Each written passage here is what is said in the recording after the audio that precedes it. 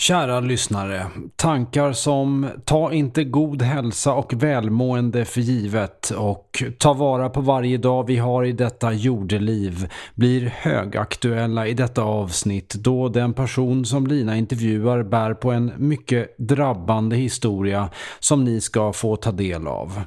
Men först, något helt annat. Quality sleep is essential. That's why the Sleep Number Smart Bed is designed for your ever-evolving sleep needs. Need a bed that's firmer or softer on either side? Helps you sleep at a comfortable temperature? Sleep Number Smart Beds let you individualize your comfort, so you sleep better together. JD Power ranks Sleep Number #1 in customer satisfaction with mattresses purchased in-store. And now save 40% on the Sleep Number Limited Edition Smart Bed for a limited time. For JD Power 2023 award information, visit jdpower.com/awards. Only at Sleep Number stores or sleepnumber.com. Nu, mina vänner, är det dags för Food Pharmacy-podden.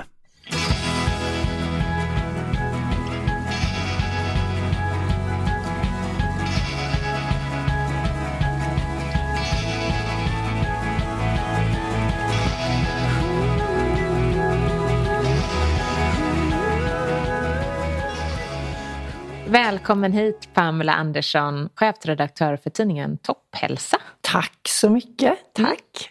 Vi är så glada att ha dig här. Ja, jag är jätteglad att få vara här också, ska du veta. Ja. Jag har längtat. Ja, men vad härligt.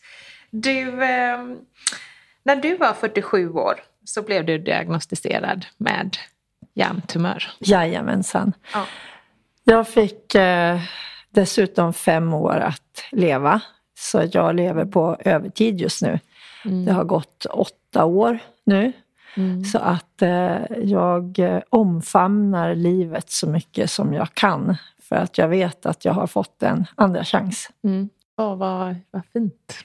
Ja, men det är inte så ofta man får en andra chans i livet. Nej. Och då är det ens skyldighet att verkligen ta vara på den, tycker jag. Och jag försöker leva livet fullt ut så mycket jag bara kan. Jag läste det någonstans att du just hade sagt det här att du ser att du har fått en andra chans. Vad innebär det i praktiken? På vilket sätt har du liksom förändrat ditt dagliga sätt att leva? Och det där är så svårt därför att från början då när man vet att man lever med döden i bakhasorna så handlar det egentligen bara att liksom orka stiga upp ur sängen och orka ta itu med allt som man vet att man måste göra i alla fall. För det handlar ju att man inte det viktigaste är ju att man inte bara sätter sig ner och inväntar på att man ska dö när man får en dödsdom. Därför att det finns mirakel. Det finns saker som händer på vägen. Och jag lyckades väldigt bra med det därför att jag hittade träningen som för mig har betytt otroligt mycket. Och jag tror ju också att det är därför jag fortfarande lever. Att jag tränade så mycket. Men sen när liksom åren går och man känner att men jag lever fortfarande. Då handlar det ju mera om att se till att liksom försöka umgås med människor som ger energi. Att tänka på ett sätt som gör att man själv mår bra hela tiden. Att ta bort vissa moment i livet och vissa människor i livet också tyvärr som kanske inte är bra för en. Att hitta ett liv där man försöker göra så mycket gott man kan utan att bränna ut sig själv i båda ändarna. Och det tycker jag kanske har varit det svåraste. Därför att jag har fått så mycket energi och så mycket kärlek och sånt utav så många människor och många okända människor. Och jag vill gärna ge tillbaka till dem. Jag vill gärna ge dem hopp att det går. Ingenting är omöjligt. Och sen så finns det ju slumpen och otur och vissa saker går inte att förändra. Men många saker går att förändra till det bättre. Så det är väl kanske det som jag känner att det är liksom annorlunda. Att jag tänker mera på sådana saker än vad jag gjorde tidigare. Då sprang man ju liksom bara runt. Det tror jag att väldigt många kan känna igen sig i. Och att man skjuter saker på framtiden som till sommaren. Så då ska jag njuta och prata med mina barn. Eller nästa månad ska jag bjuda mina vänner på middag. Känner du att du har blivit bättre på att liksom fånga dagen? Ja, jag har blivit bättre, men det är svårt. Och framförallt då när man känner sig säkrare, att jag lever vidare. Och då kommer man ofta tillbaka till det där att man springer runt. Men jag försöker tänka efter. Framförallt med det här att man inte ska försöka stressa sig igenom saker. För det tycker jag att jag egentligen, när man tittar tillbaka på sitt liv, har gjort hela tiden. Man stressar fram och tillbaka, man vill ha ett bättre jobb, högre lön, bättre bostad, man vill ha sommarstuga, man vill ha snygga kläder, man vill gå ut, man vill ha många vänner och allting sånt där. Alltså jag kände liksom, om jag tittar tillbaka, att jag har levt mitt liv så fort och så mycket att det känns ganska skönt att försöka tagga ner lite grann, utan att för den sakens skull få ett tråkigt liv, om man säger så. Men just det här liksom att jag behöver inte gå ut på krogen, jag behöver inte springa runt och jaga, utan jag har ett bra liv som jag ska lära mig att njuta av, eftersom jag har fått en extra chans att göra det. Men det är svårt.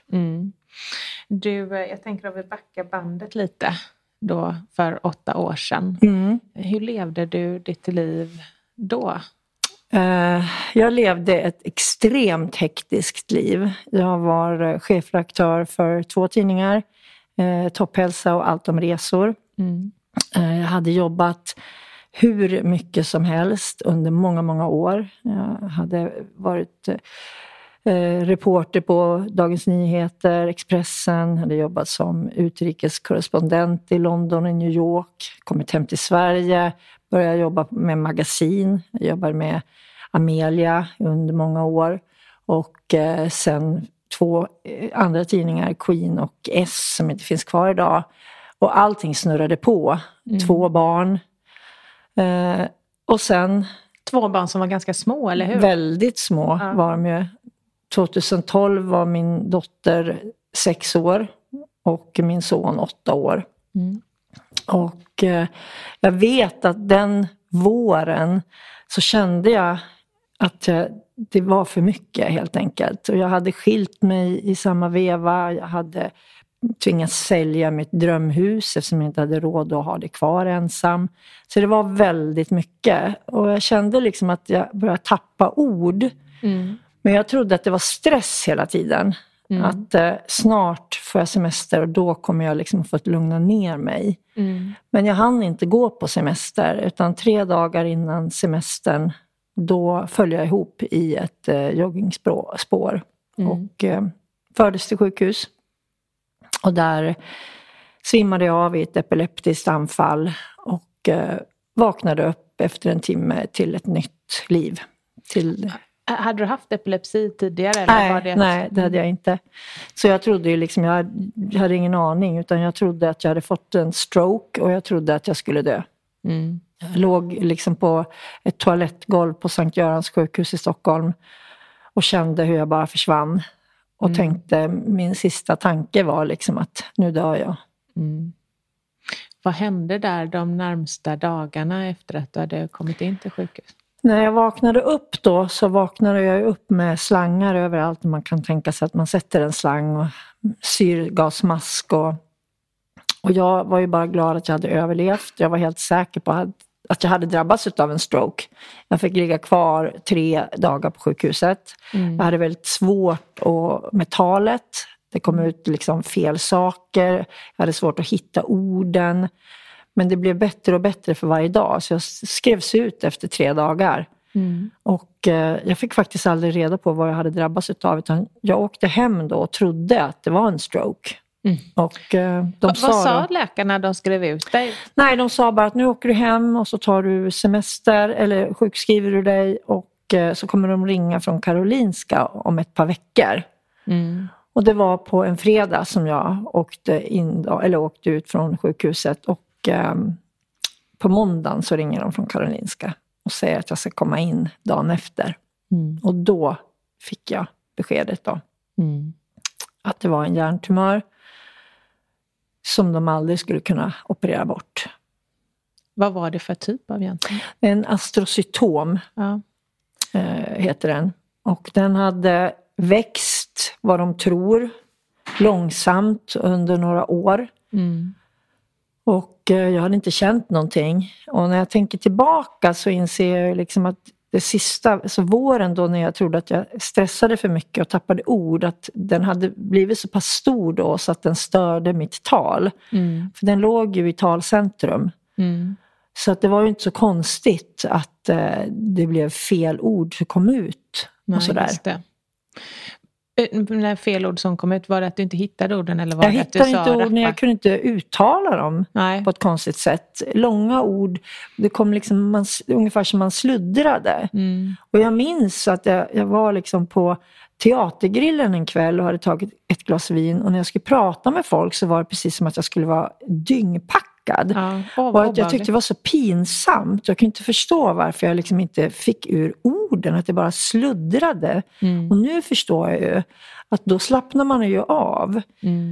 Även om det bara var ett glas vin så störde ju det min koncentration på det sättet att jag kunde inte fokusera att få ut orden rätt. Och så är det ju faktiskt fortfarande. Det är ju många som tror att jag inte lever med bekymmer och biverkningar och sånt. Men jag har ju faktiskt ganska många biverkningar, varav ett är talet. Ja, det är så. För det märks ju inte när man sitter och pratar med dig. Nej, så här, inte alls. Men jag märker det jättetydligt. Jag kan ju inte uttala vissa ord förrän jag har fått öva på dem. Just det. Och läkarna säger, eller min arbetsterapeut och direkt efter operationen sa ju att det finns en anledning till att du har klarat dig bättre än andra. Och det är ju för att jag har jobbat med ord i hela mitt liv. Jag har varit journalist i hela mitt liv. Jag är liksom van att uttrycka mig. Suttit i tv, stått på liksom barrikader och estrader och scener och debatterat. Och jag är van att ganska snabbt hitta ord och ändra på ord. Och det har jag fått göra nu också. Att när jag liksom pratar så hinner jag ändra och ta ett annat ord som är lättare att uttala. Vilken tillgång ändå. Ja, det är en tillgång. Samtidigt så är det en sorg för mig. För jag tycker att mitt ordförråd har blivit fattigare. Alltså att jag kan ju säga saker på ett helt annat sätt. Men jag väljer att inte göra det för att det blir för svårt. Då måste jag liksom öva. Så när jag har läst in till exempel mina 2 böcker. Jag har skrivit 3 böcker. De 2 första har jag läst in själv. Det är en ganska stor apparat för mig. Att jag får öva. För jag har inga problem att skriva de här orden. Nej. Men att uttala dem. För att, så där har man fått kämpa sig igenom vissa stycken. Där det har varit långa ord, många ändelser. Sådär. Och det har varit tufft. När du fick reda på att du hade drabbats av en hjärntumör, hur liksom den korta tiden efter det, hur fungerar man som människa? Vad händer? Kaos? Alltså, första veckorna fungerar man egentligen inte alls. Man går på autopilot helt enkelt. Autopilot. Där ser du vad jag pratade om alldeles nyss. Man fungerar inte riktigt. Man är i ett slags chocktillstånd när man ser liksom världen utanför och den pågår som ingenting har hänt och min värld har rasat. Och de första dygnen grät jag ju i princip hela tiden. Men sen så kom det den här kämpaviljan att jag måste kunna hitta någonting som jag skulle kunna fokusera på. Därför att bara gå i limbo och bara vänta på att någonting annat ska ske och att läkarna ska göra någonting och inte göra någonting själv. Det är liksom inte jag. Nej. Så det var då jag hittade det här att jag skulle träna mig så stark som det någonsin gick att bli.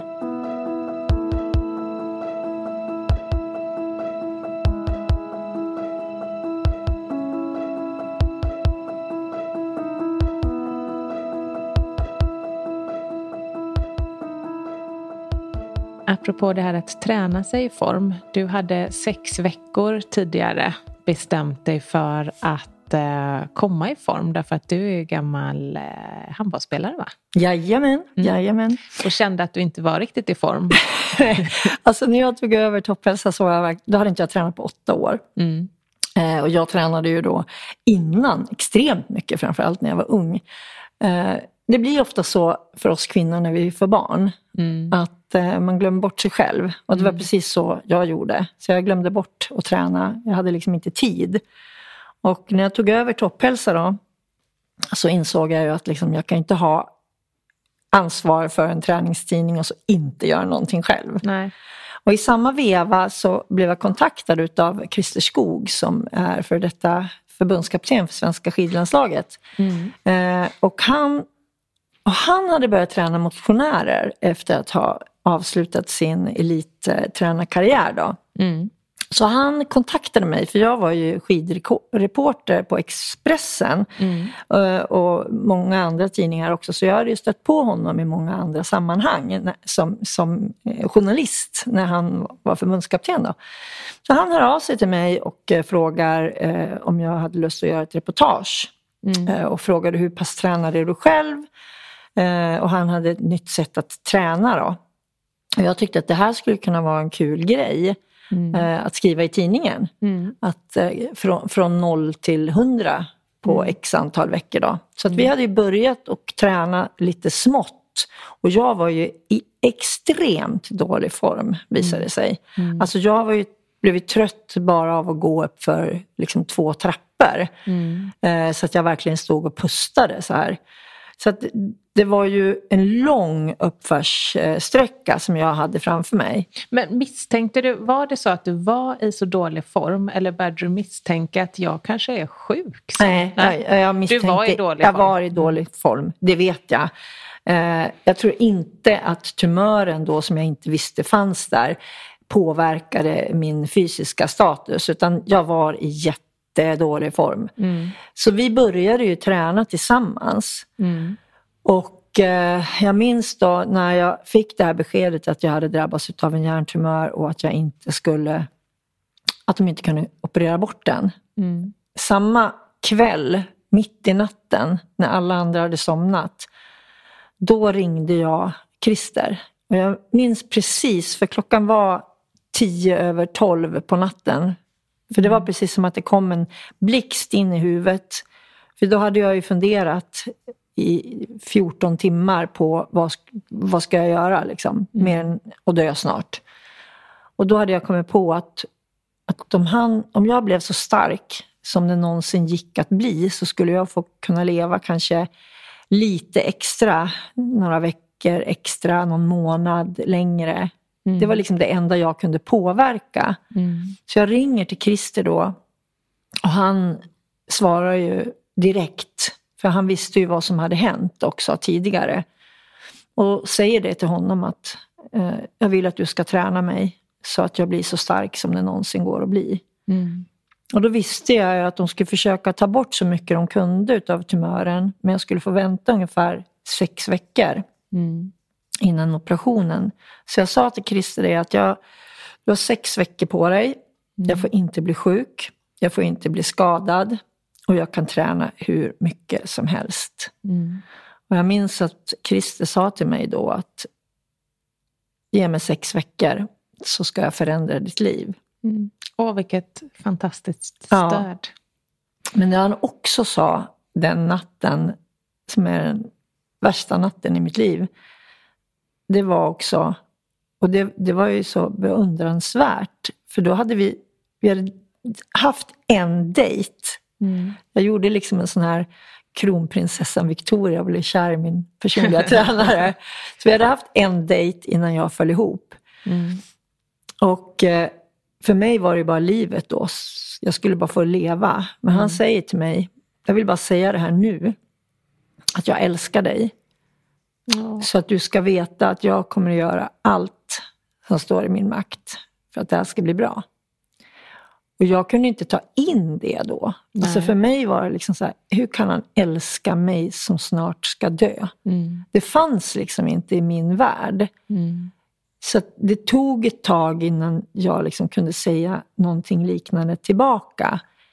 Men Christer har förklarat det sen, att han ville liksom att jag skulle veta att det inte bara var en vanlig träning, utan att han verkligen skulle göra allt.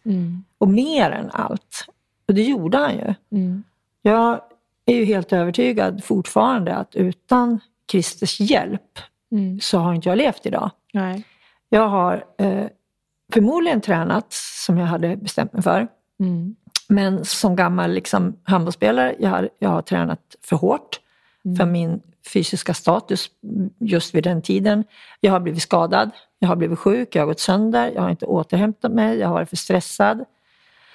Och Christer hade ju ett pulsband som jag levde med, som han satte på mig under bysten, som jag levde med under många år faktiskt. Där han då kunde varje morgon plocka ut chippet i det här bandet, sätta in det i sin dator och analysera exakt då hur min kropp har reagerat på träningen.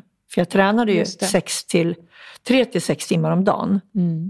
Så att du inte skulle överträna utan att du skulle få återhämtning också. Ja, och så att jag inte skulle bli skadad. För att jag skulle orka träningen. För att annars hade det ju varit, om jag slet ner kroppen istället för att bygga upp den, så skulle det vara helt värdelöst. Så att, och det som händer när man tränar, det är ju att man blir glad. Det händer ju massa saker i hjärnan när man tränar. Mycket mer än vad man tror.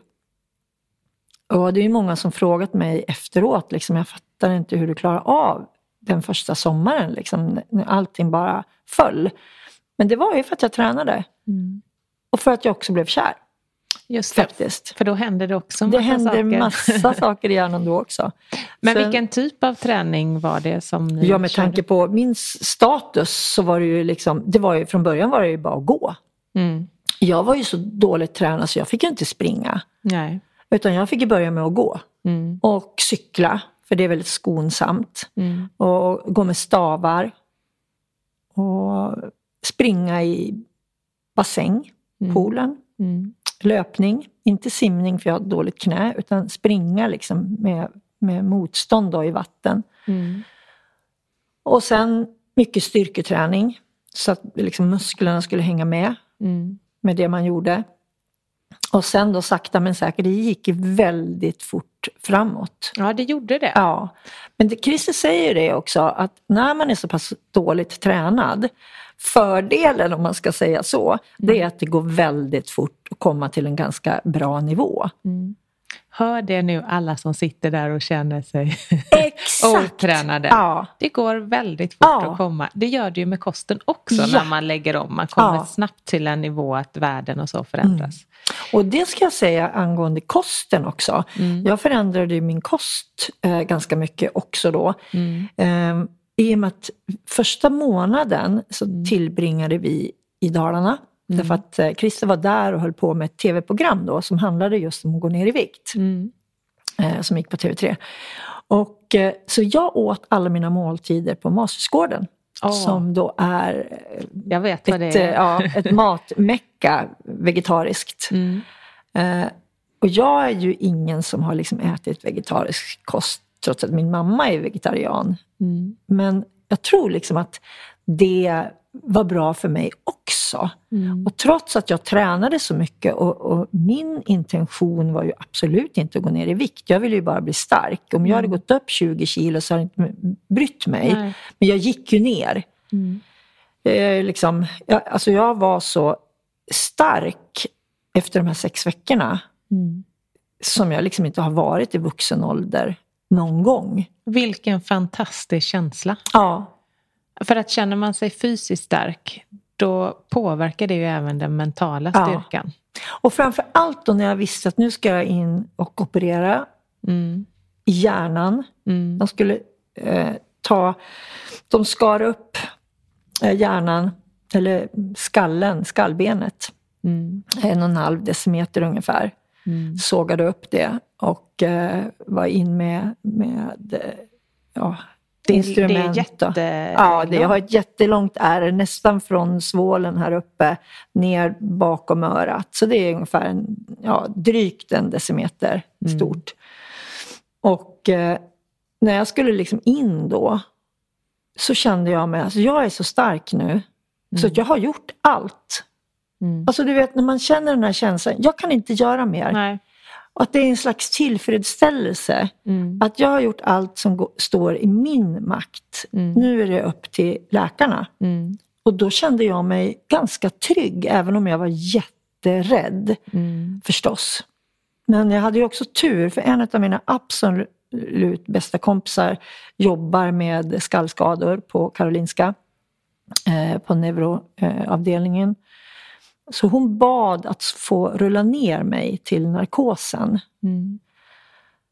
Och det var faktiskt en häftig känsla, för jag kände mig trygg. Liksom. Den sista personen jag såg innan jag somnade, så var det min bästa kompis. Vad fint. Ja. Gud vad fint. Det var jätte och jag är så glad att de tillät det också. Nu jobbar ju hon där, men inte på min avdelning och sådär. Nej. Och den första som jag såg när jag vaknade, det var också hon. För jag hörde hennes röst innan jag ens hade vaknat. För då hade hon kommit från sin avdelning och skulle kolla. Det hade gått 7 timmar. Jag var nersövd i 7 timmar. Och då sov jag. Så jag hör, trots att jag sover, att hon inte får komma in eftersom jag fortfarande sover. Och jag minns att jag kämpade mig ur den här sömnen för att hon inte skulle gå. Och de hade ju sagt till mig att jag förmodligen skulle ha väldigt svårt att prata, i och med att tumören låg då, där den låg i talcentrum. Och att jag skulle liksom få stora besvär. Så att utan att jag hinner öppna ögonen så hinner jag skrika hennes namn. Wow. Och sen öppna ögonen och då ser jag att då står det liksom en sköterska och så står Ullis där och tittar på mig. Och jag bara känner så här, gud, hon är här och jag lever och jag kan prata. Vilken fantastisk trygghet. Jag får nästan tårar i ögonen. Ja, det var faktiskt ett fantastiskt ögonblick. Och jag var, bara för 2 veckor sedan var jag och föreläste. Och då satt Ullis i publiken för första gången. Vad starkt. Ja, och jag grät på scen och hon grät i publiken. För då drog jag den storyn också när jag visste att hon satt där. Så det var häftigt faktiskt. Jag tänkte faktiskt, det var en fråga som jag tycker skulle vara intressant att höra. Hur du ser på att vara nära anhörig. För du säger ju själv att du skulle, som du sa precis, förmodligen inte klarat det här utan det otroliga stödet som du fick då från din nuvarande man. Ja, precis. Eftersom att ni gifte er sen. Vad vill du skicka med anhöriga till personer som drabbas av en livshotande sjukdom? Ja, det finns ju en massa saker, do's and don'ts, som jag har liksom lärt mig själv under den här resan. Och jag vet att Christer också har förklarat att han orkade på grund av att han var med på resan och hjälpte till. Att vi såg mitt liv som ett projekt som vi skulle göra tillsammans. Han var väldigt delaktig. Men det var ju en speciell situation också. Själv känner jag ju att det var enormt viktigt för mig att han var delaktig hela tiden. Att han hjälpte mig och stöttade mig. Och att han aldrig såg mig som sjuk. Det var liksom, det gjorde han inte. Nej. Utan vi skulle göra det här tillsammans. Och han hade ju verktygen. Och jag var som en soldat. Jag gjorde allt som han sa. Vad skönt för dig att nästan få lägga, att få en chef över sitt liv ungefär. Som det var så skönt. Det var så skönt. Jag behövde inte ta ett enda beslut. Nej. För jag visste att jag var i de bästa händer som det går att vara i den situationen. Och det är ju inte alla som har det så. Nej. Men jag brukar alltid säga liksom att för de som är närstående, var där. Men också förstå att människor ibland inte orkar. Man orkar inte svara i telefon. Och ge de människorna inte dåligt samvete. Utan gör som en jättehärlig vän till mig, Lena. Hon ringde ofta. Jag svarade nästan aldrig för jag orkade inte. Nej. Och då messade hon. Det var inget särskilt. Jag ville bara höra hur du mår. Ring inte tillbaka. Jag ska åka och handla. Behöver du något så säg till. Annars hörs vi sen när du orkar. Just det, villkorslös kärlek helt enkelt. Exakt. Och sen så, och hon slutade aldrig. Och det var liksom, för mig betyder det så otroligt mycket att jag inte kände det här dåliga samvetet att man alltid måste ringa upp. För jag orkade inte. Och jag orkade inte gråta hela tiden. Nej. Jag ville liksom känna mig stark själv. Och ibland så svarade jag och då blev jag jätteglad. Och så fick jag säga det till henne också. Tack för att du inte ger upp. Just det. Men jag orkar inte alltid. Men tack. Du har sagt att du fick väldigt mycket kärlek från människor du inte ens kände. Ja. Jag tänker det är ju inte alltid man är kanske nära anhörig utan kanske rätt långt ifrån. Men det är någon i periferin eller i yttre bekantskapskretsen och sådär. Och då tänker jag att det kan vara svårt att veta hur ska jag tackla det här. Jag vill inte lägga mig i och vara till besvär. Vad tänker du när man befinner sig på ett avstånd? Alltså för mig var det ju i och med att jag bloggade om min resa hela tiden och jag har Instagram och Facebook och sådär. Och där kan man ju bara lägga till ett hjärta till exempel. Man kan bara skriva tänker på dig. Det är liksom, och det är ju också ovillkorslöst. Man förväntar sig inte att folk ska svara. Nej, just det. Så jag menar, det är den enklaste vägen egentligen.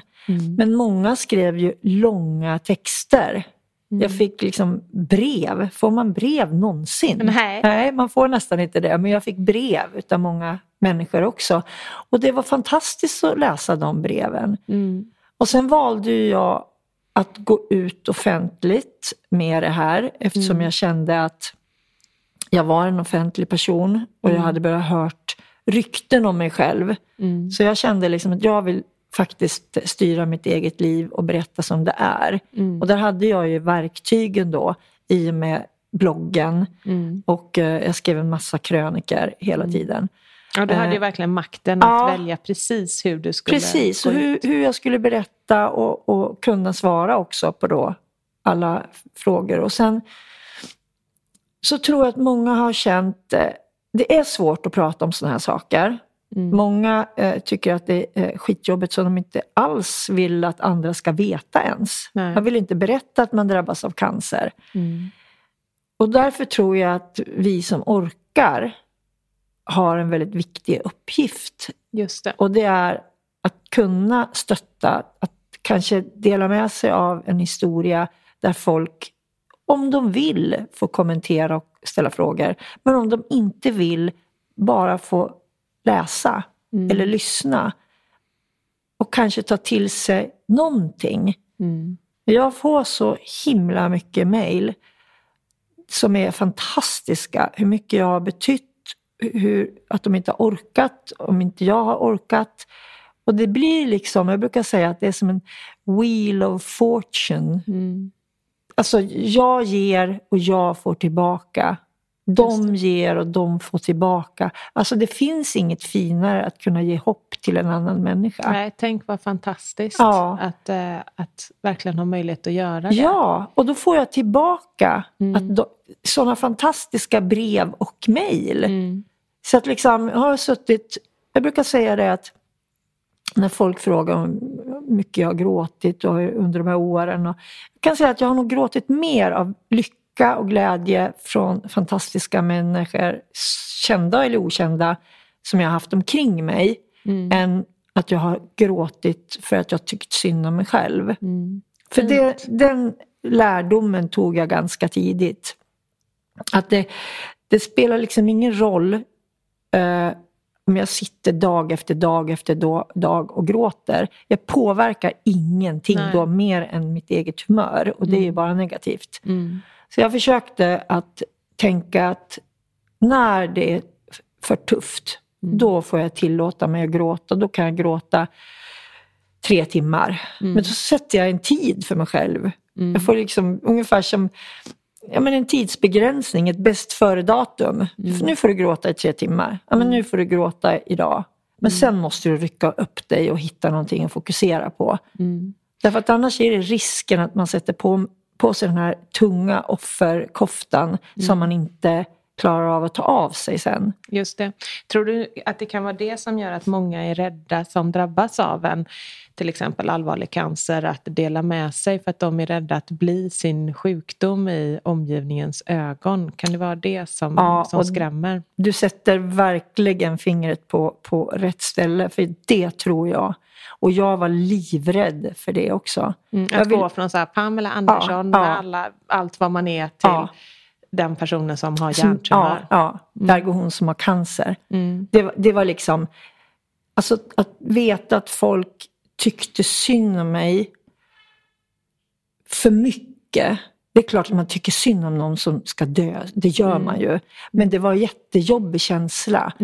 Och det var kanske därför också liksom som att jag försökte blogga och berätta så mycket som möjligt. Och också visa att man kan göra massa olika saker trots att man mår dåligt. Därför att jag ville verkligen inte vara det här, där går cancern på andra sidan gatan liksom. Nej, det ville jag inte. Och jag vet att vissa människor, inte vänner men andra människor, tittade.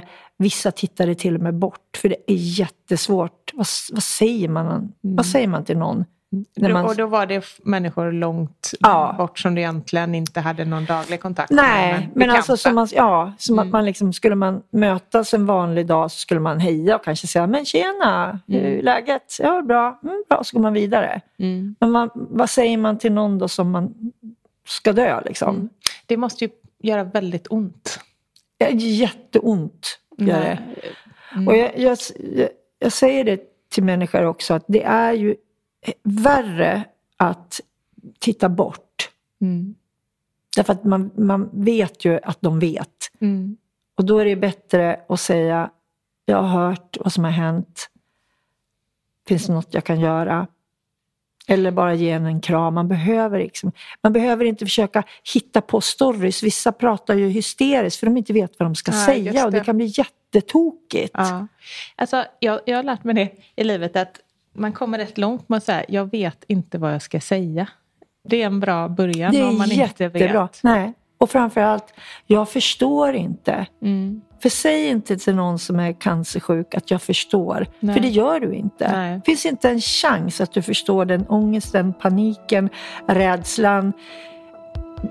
Det går inte förrän du själv kanske drabbas.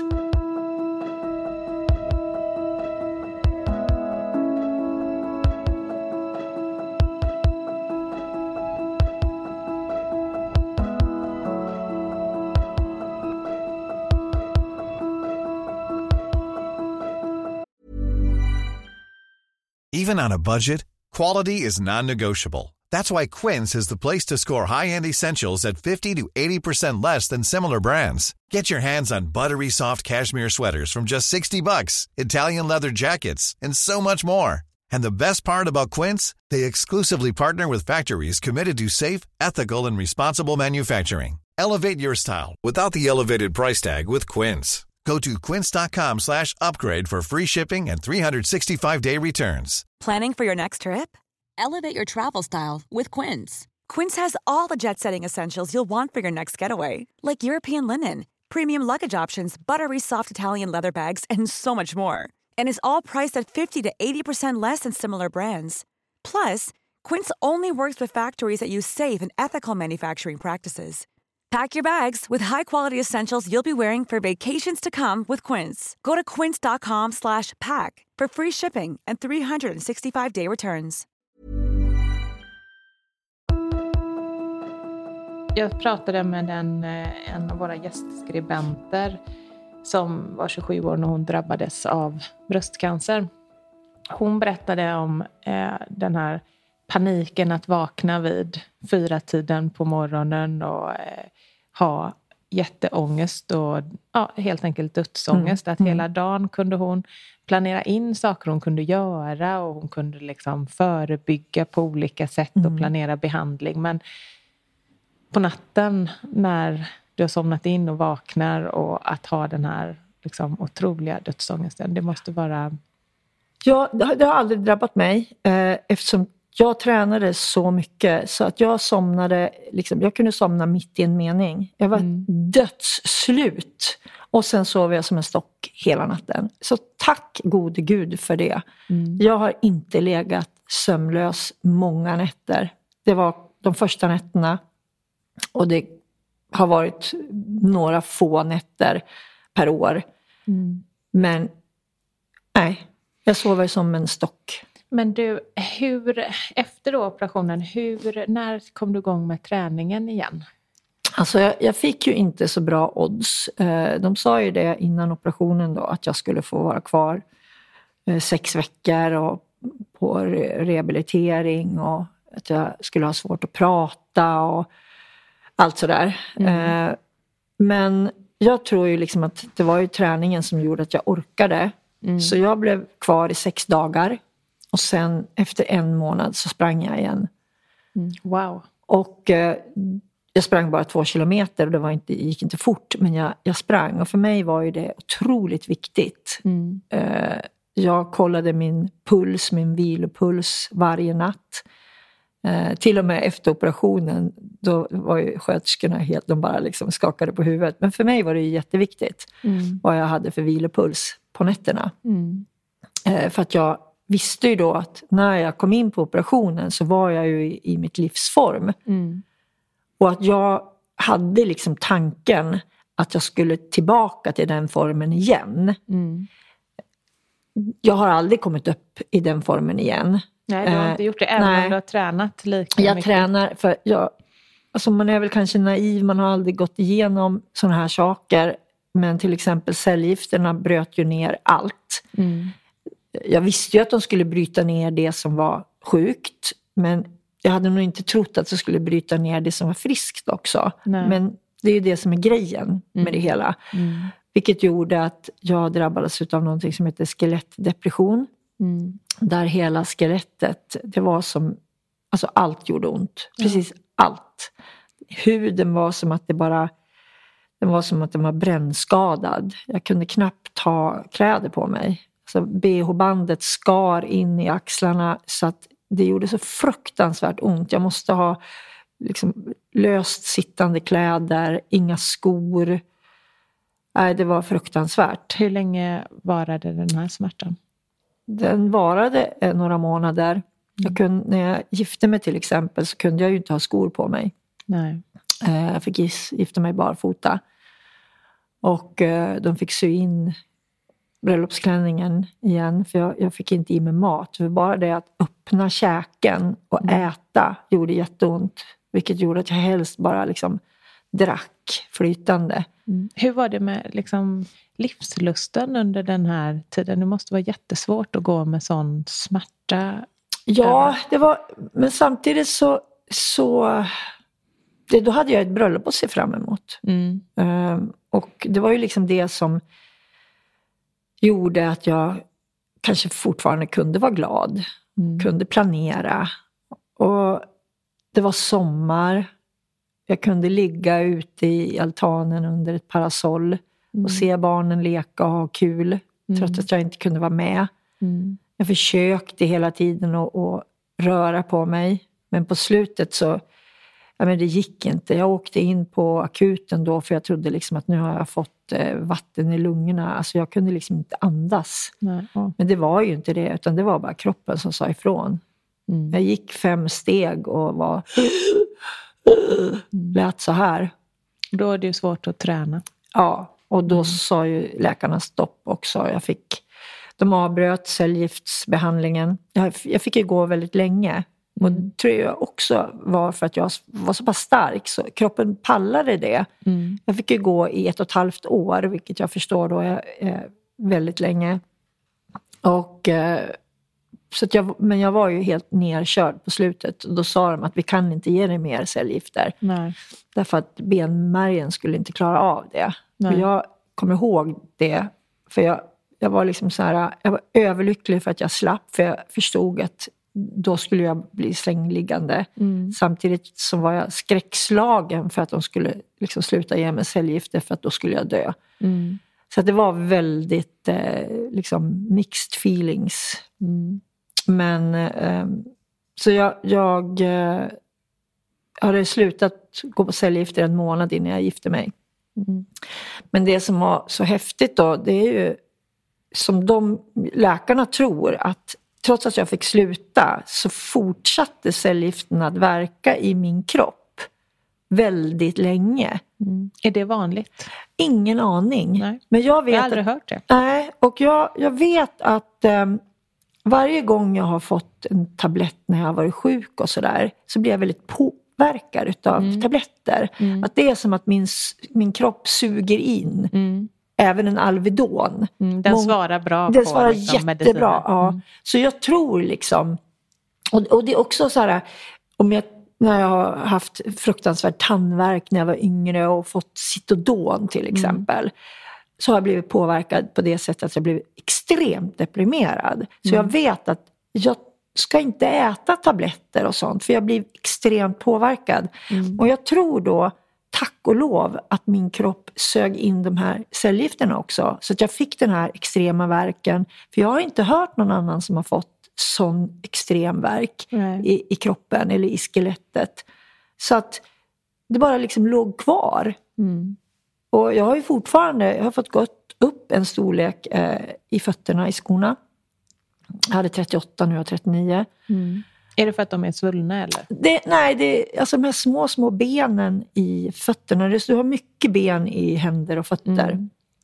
Och i och med att varenda skelettdel gjorde ont, så kunde jag inte ha skor. Nej, för det klämde åt. Exakt. Så att jag har bytt storlek. Och då är det mycket svårare. Tidigare visste man kunde köpa på nätet. 38 funkar allting. Men nu är det, i och med att jag vet att 39 då egentligen är lite för stort, så måste jag alltid testa. För att vissa saker funkar ju ändå. Ja. Men andra blir alldeles för stort. Och lika med händerna.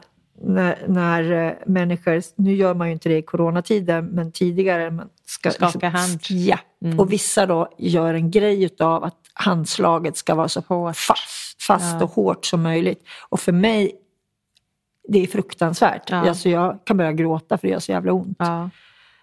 Så att jag fick liksom sätta upp händerna som man gör nu.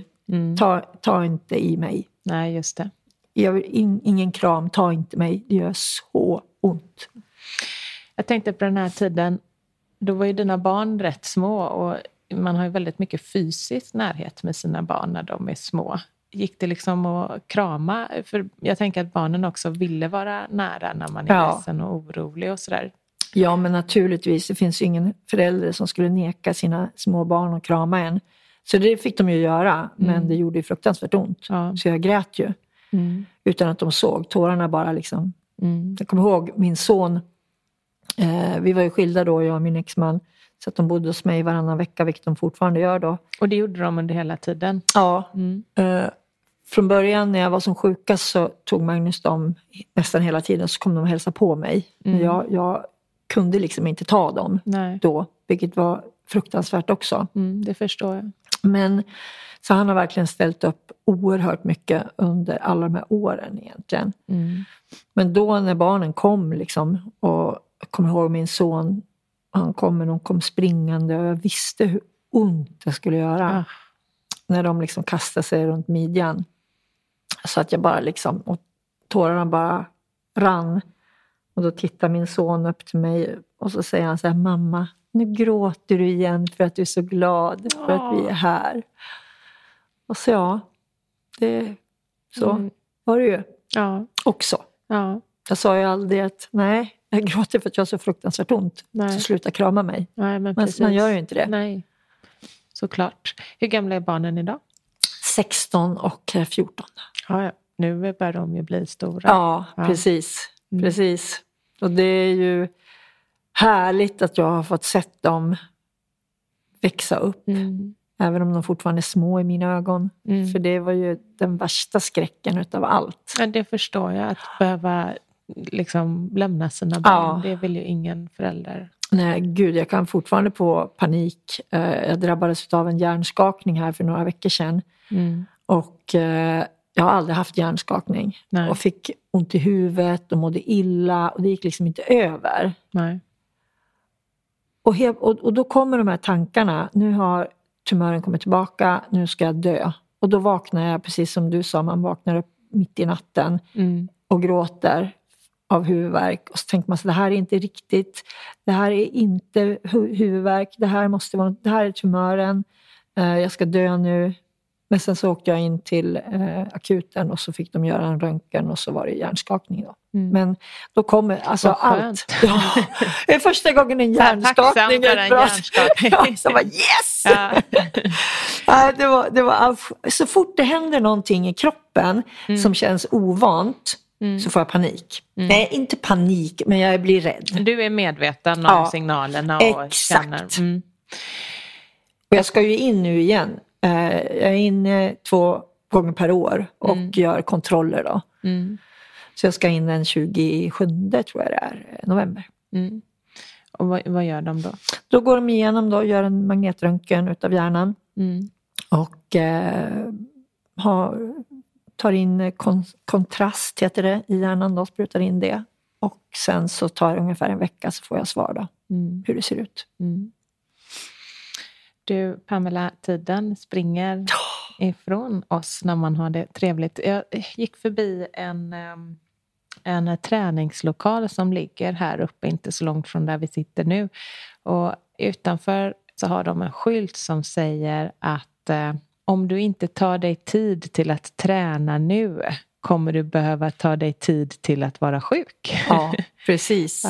Precis. Och det tänker jag att det känns rätt självklart att du vill skicka med alla att träning är en jättebra förebyggande insats som man kan göra själv för att hålla sig så stark och frisk även den dagen man drabbas av en sjukdom. Absolut. Och träning gör inte bara en fysisk stark, den gör också en psykiskt stark. Och det tycker jag är viktigt.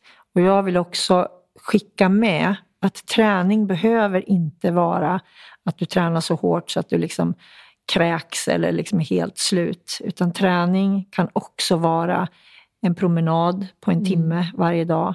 Eller en halvtimme på morgonen och en halvtimme på kvällen. För många blir rädda när man säger att man måste träna mycket. Just det.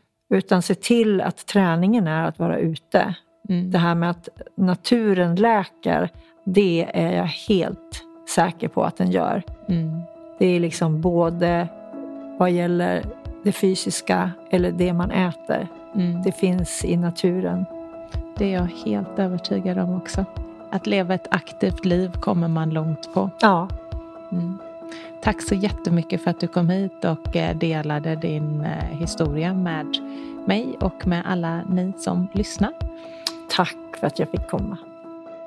Du har lyssnat på Food Pharmacy-podden med Lina Närtby och Mia Klase och idag även med Pamela Andersson. Jag heter Sebastian Ring och står för redigering, musik med mera. Vill du ha mer av oss på Food Pharmacy så finns vi på foodpharmacy.se och på Instagram under namnet food_pharmacy. Hej då!